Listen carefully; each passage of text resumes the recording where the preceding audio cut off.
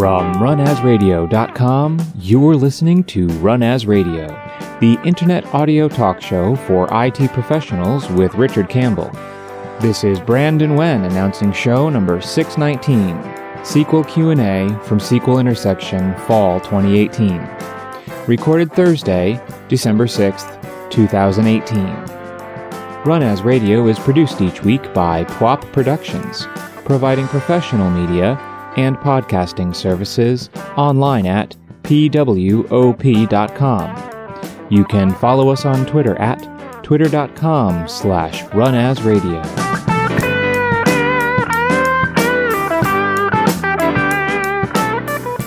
Thank you, Brendan. This is Richard Campbell. Thanks for listening to Run As Radio. I'm here in front of an audience and a group of yahoos at the SQL Intersection Conference in Las Vegas. It's December 2018. And boy, there's a lot of experts today and a whole bunch of folks in the room. So I guess we're going to dive into it.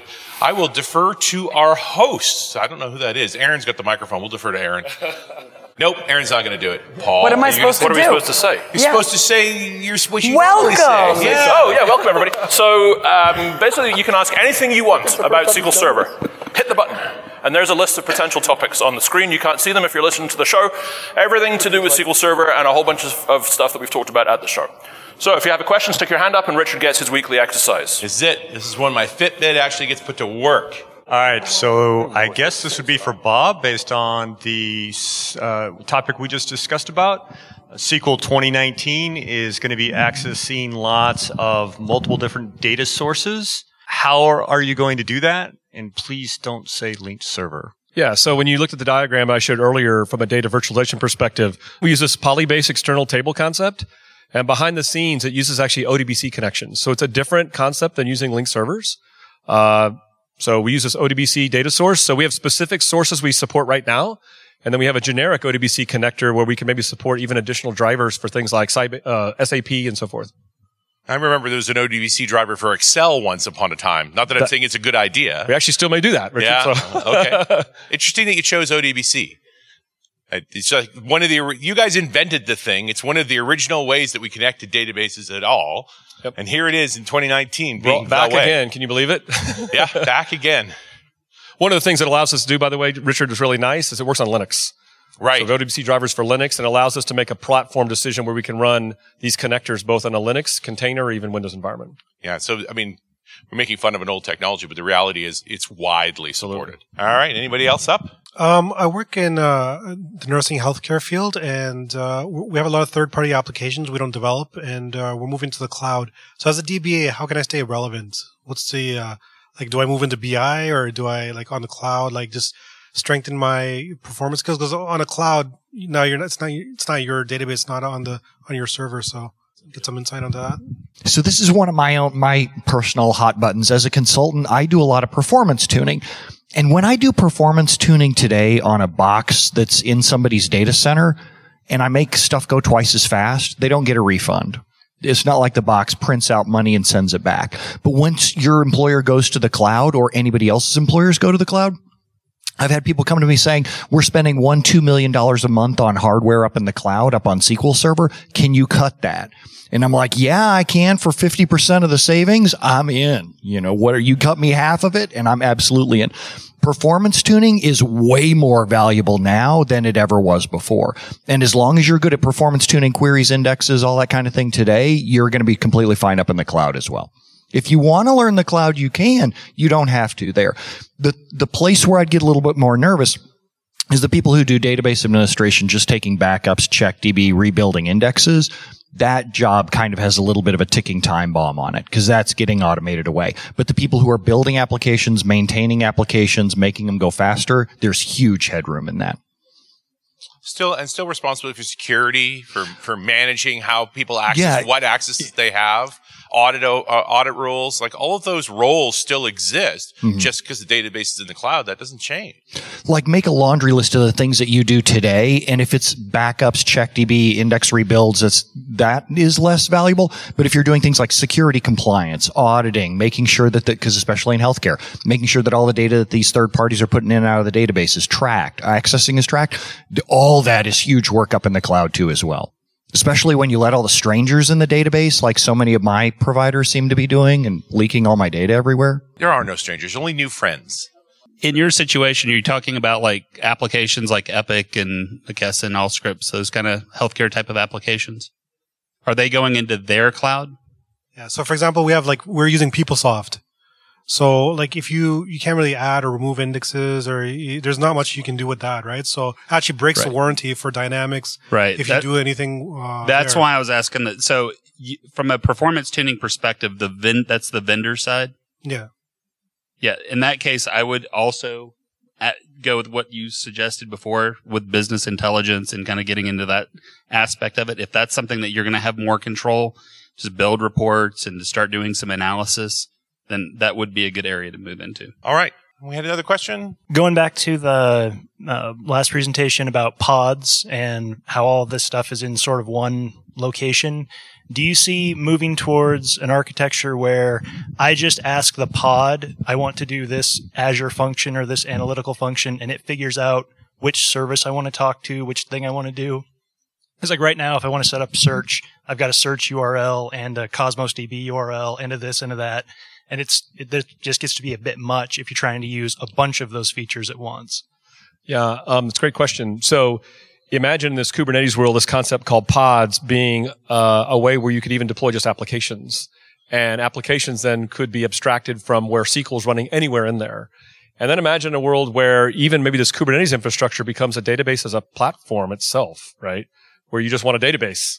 And if you've got the right interfaces and the right operators built, like I talked about, then it really won't matter anymore. So absolutely, the things you're talking about, Kubernetes provides that, but there is some work to do to make Kubernetes do that. I think the other thing we're struggling a little bit overall is that, for example, Azure Kubernetes Service is a great service to run these Kubernetes pods and things in the cloud. But on premise, the market's pretty open right now, actually.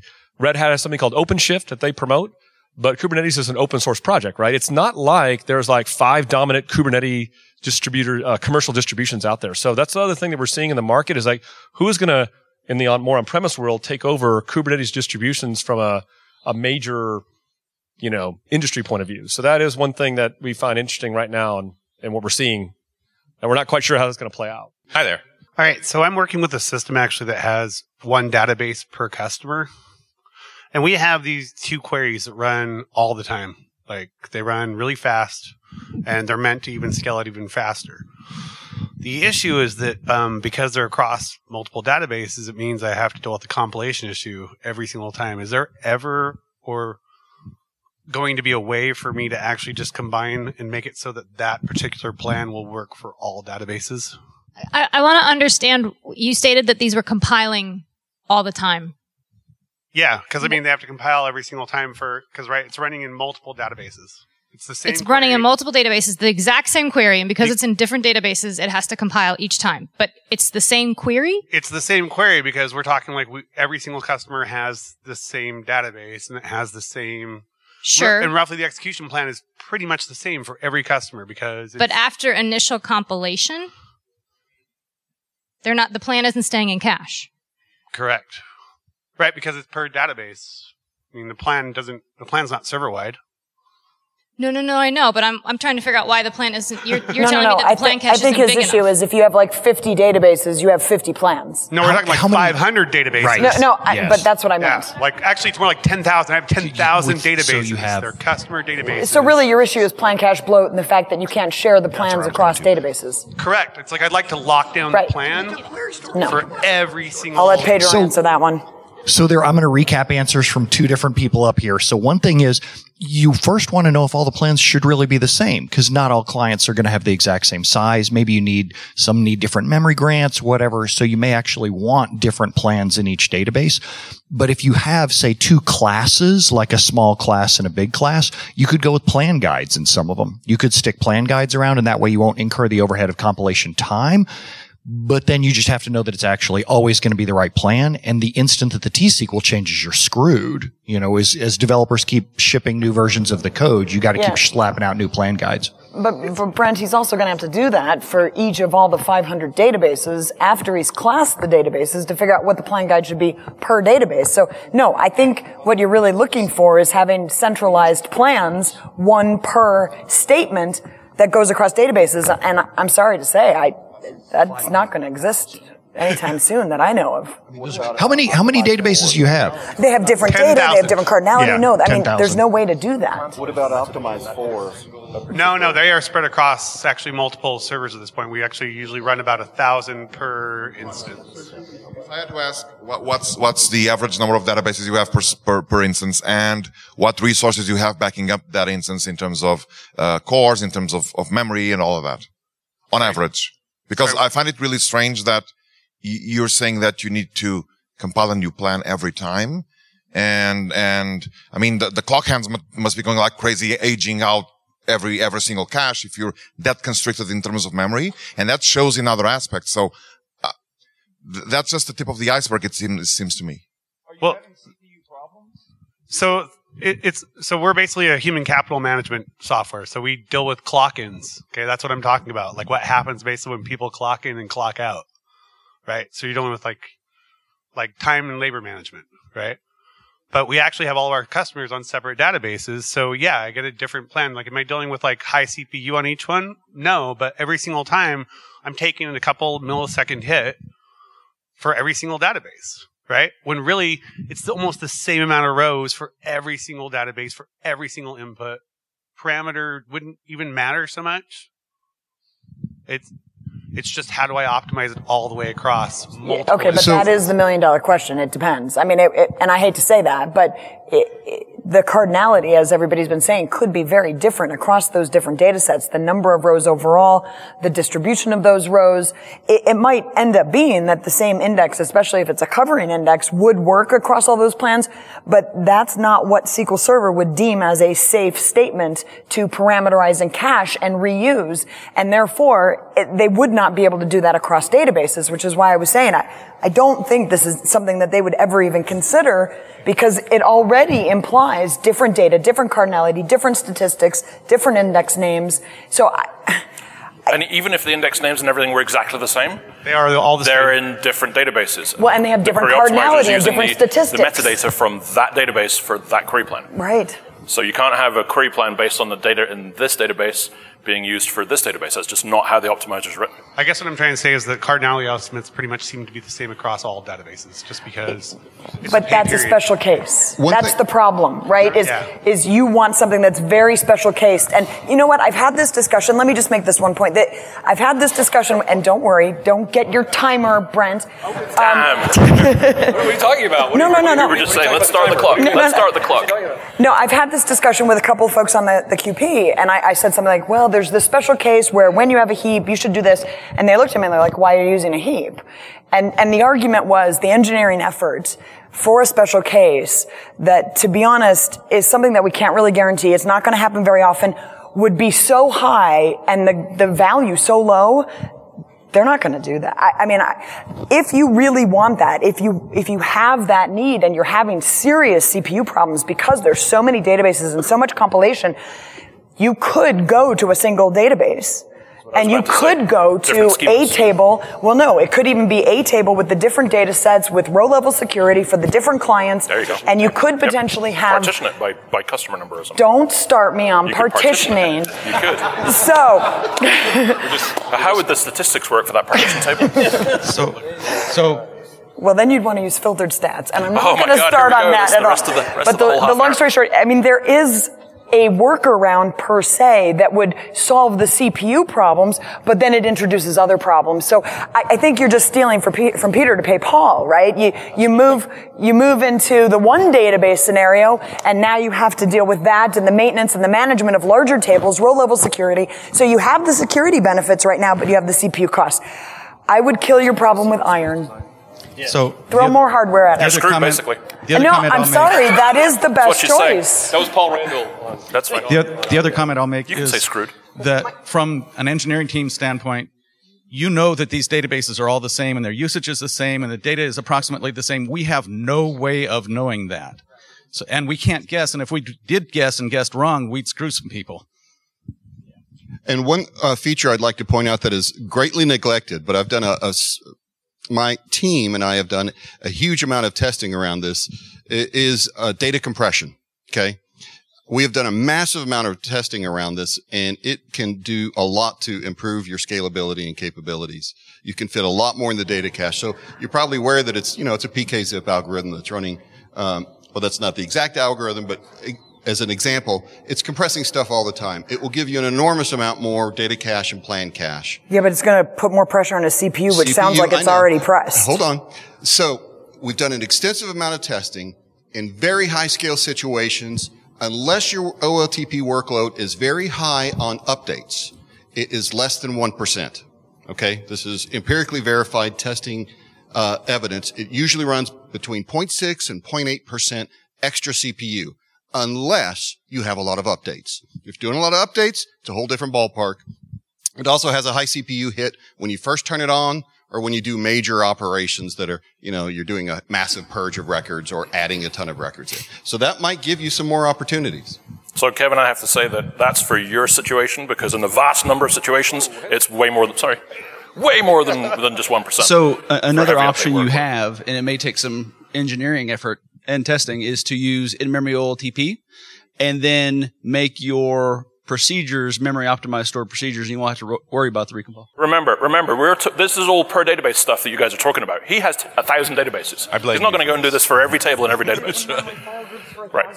If it's just for one table, it's not really that big of a deal, right? Potentially. But it's in every database. I didn't say it was easy. Basically, there is no good solve all your problems SQL Server answer for your problem. We are sorry to say. I think that you could reevaluate it and look at it differently and possibly come up with a solution that wouldn't maybe impact your CPU so much. But again, you might just move the problem, not really solve the problem. I think it might be an architectural issue. So you can blame Bob. All right. I'm thinking we're going to move on. It's a pretty good architecture. It's a good question. Because it looks like it was getting close to arm wrestling, actually, back there. How do if I have existing SQL Server in one domain and it has always on it, how do I actually migrate?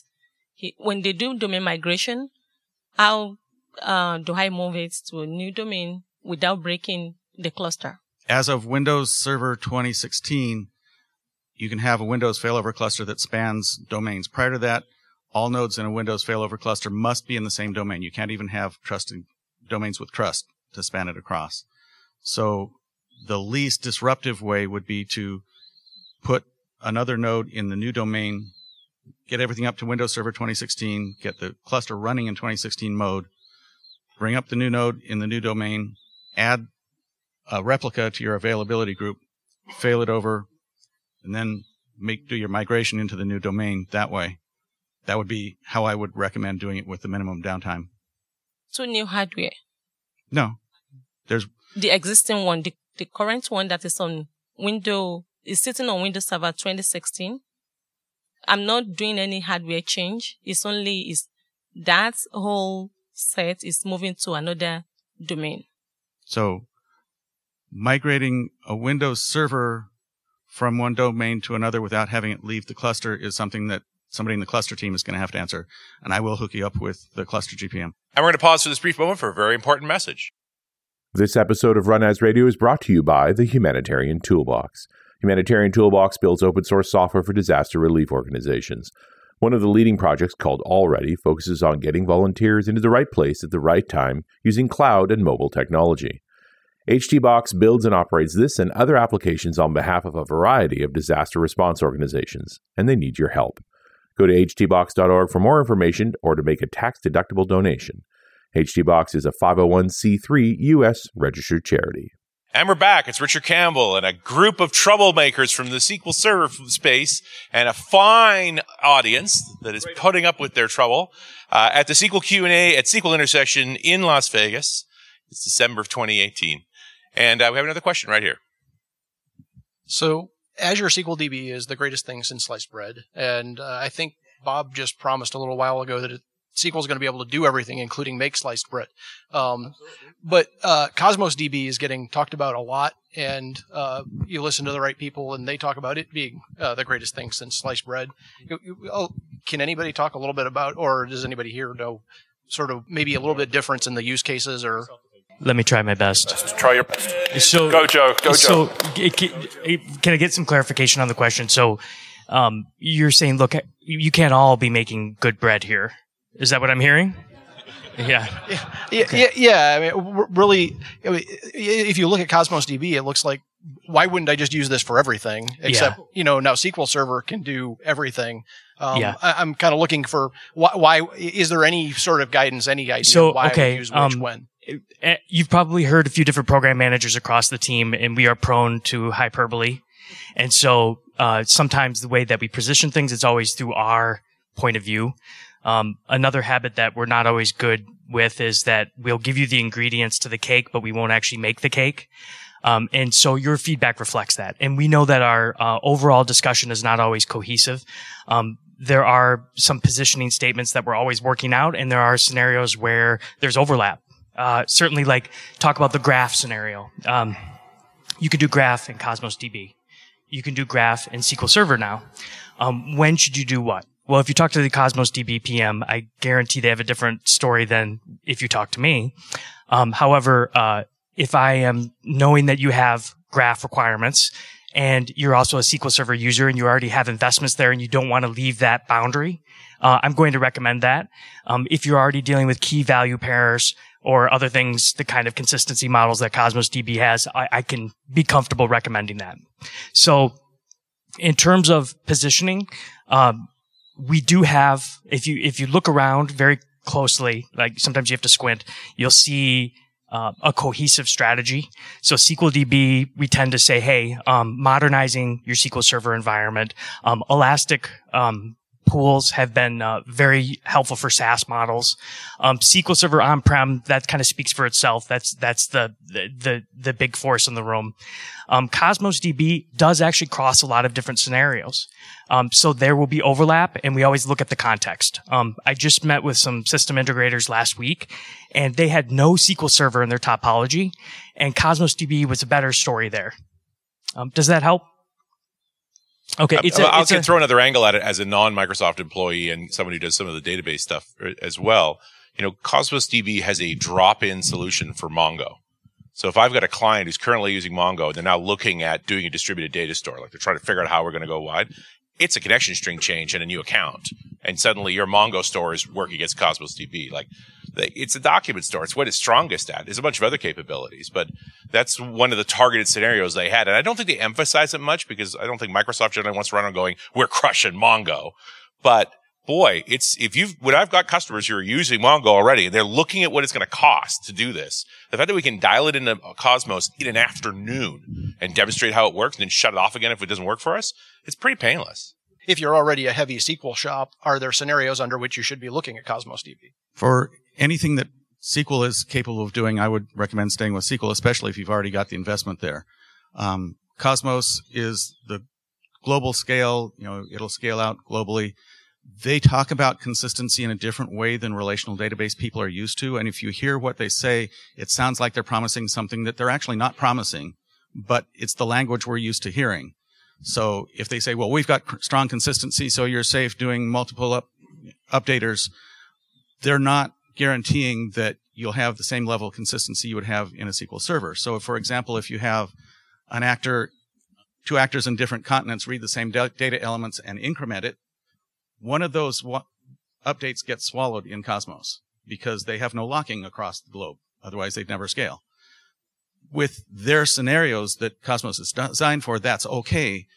With a lot of scenarios that we deal with, that would not be okay. So that's generally the mindset of a NoSQL docs guy is we never update anything. We only add new rows. So we never think about that problem. Like we don't qualify that problem very much. And that's one of the traps is they're using the same words and they really do mean different things because they come from different cultures. Just to add on to what Kevin said, don't forget relational databases ensure ACID compliance, right? Atomic, consistent, isolated, durable, the real thing. And if you're doing anything with money or scientific kind of systems where the quality of the data counts, Stick with relational every time. All the NoSQL platforms are built on an entirely different strategy called CAP theorem, consistency, availability, and partitionability. But again, they use consistency to mean something a little bit different. And so you're not guaranteed the rollback and commit sort of behaviors that we get with relational databases. And that is one of the key considerations. Right back here. Has there been any talk about allowing for multiple primaries and an AG on-prem? No.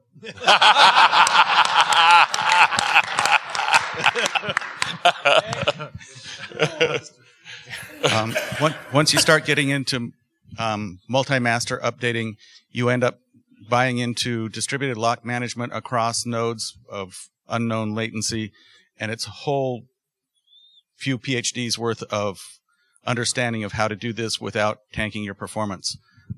Oracle has spent about 30 or 40 years now working on their distributed lock manager, and that's why RAC works the way it does. We're not going to start now and catch up to them. Great answer. All right. Still around for a couple more questions. Do you have one? Yeah. So I noticed that the OLE DB provider for SQL Server has been undeprecated, and I'm wondering if, or why rather, that it wasn't put back in the SQL native client. So the SQL native client is still deprecated, as I understand it. Yes. So yes, it's not a pretty story. So let's just think that we're resetting everything. Snack 10 and Snack 11 are deprecated. Those were releases that were in tandem with a SQL Server release, hence the number version. In the more 2 or 3 recent years, we've kind of decoupled all the other drivers, namely ODBC and all the other family of drivers. We've decoupled from the product and they released standalone. OLEDB remained deprecated, although even inside the engine, we have dependencies on OLEDB, as you know, for example, linked server. So we kind of we had this stance, as you probably read from the couple of blog posts I had on that. One was pointing to the original deprecation announcement that said, we're full-fledged ODBC now, and even though we recognize OLEDB may be out there, here's a number of instructions you need to go follow to convert your application.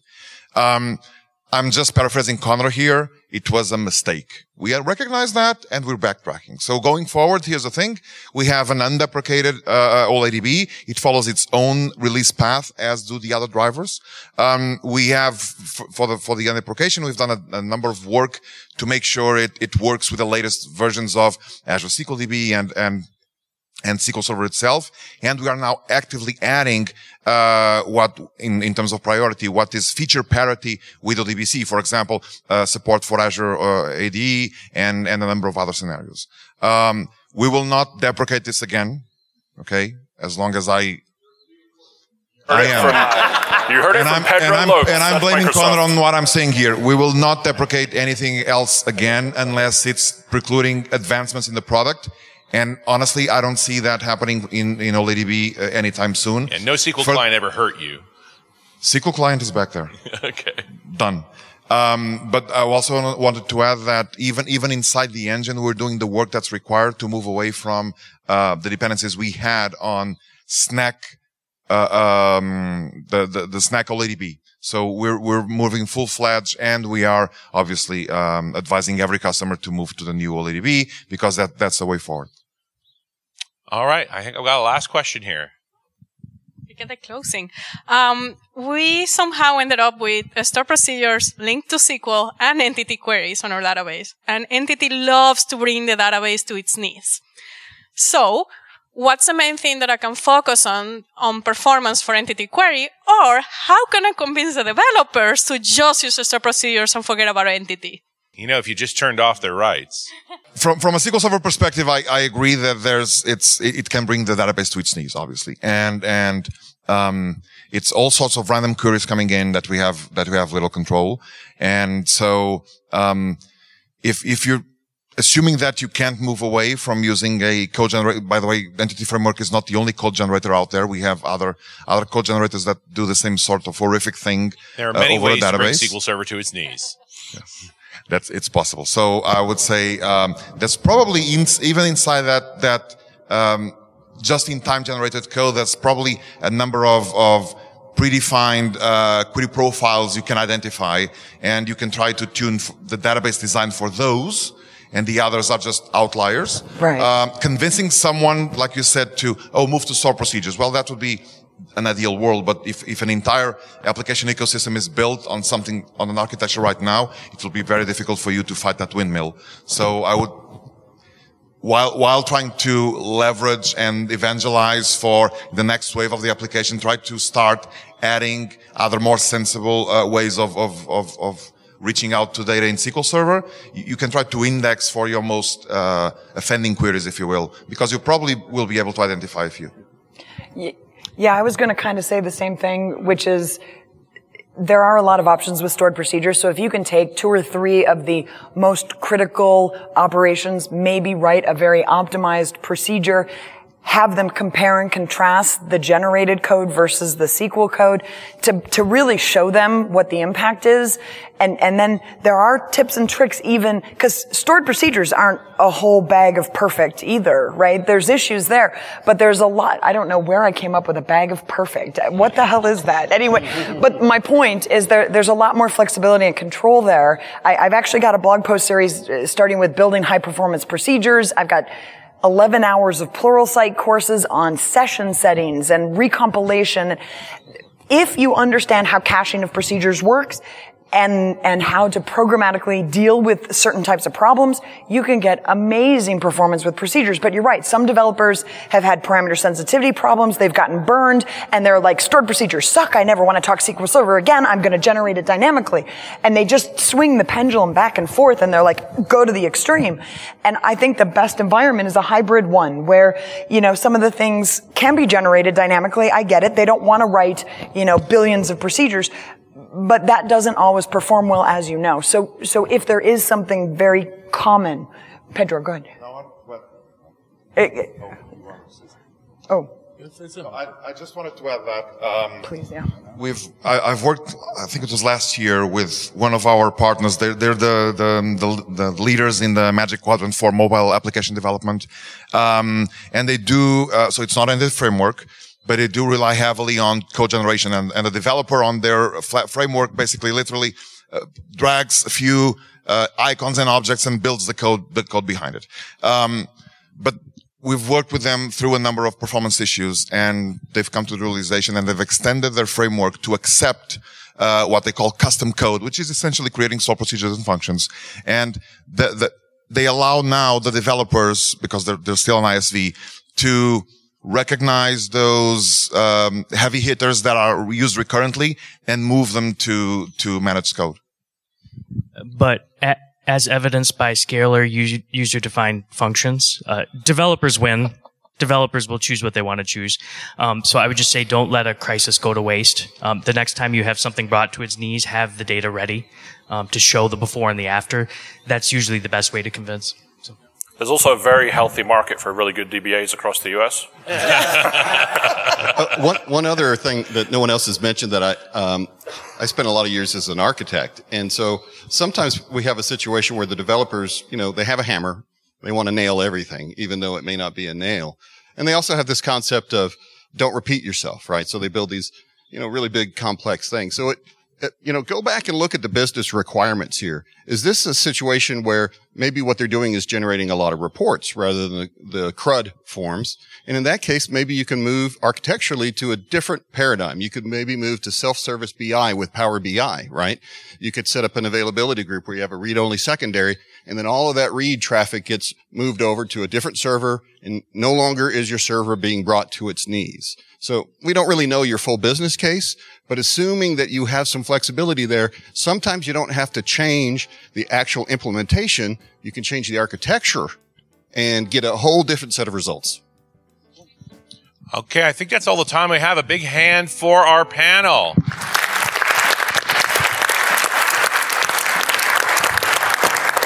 Thank you so much for coming out, and we'll talk to you next time on Run As Radio.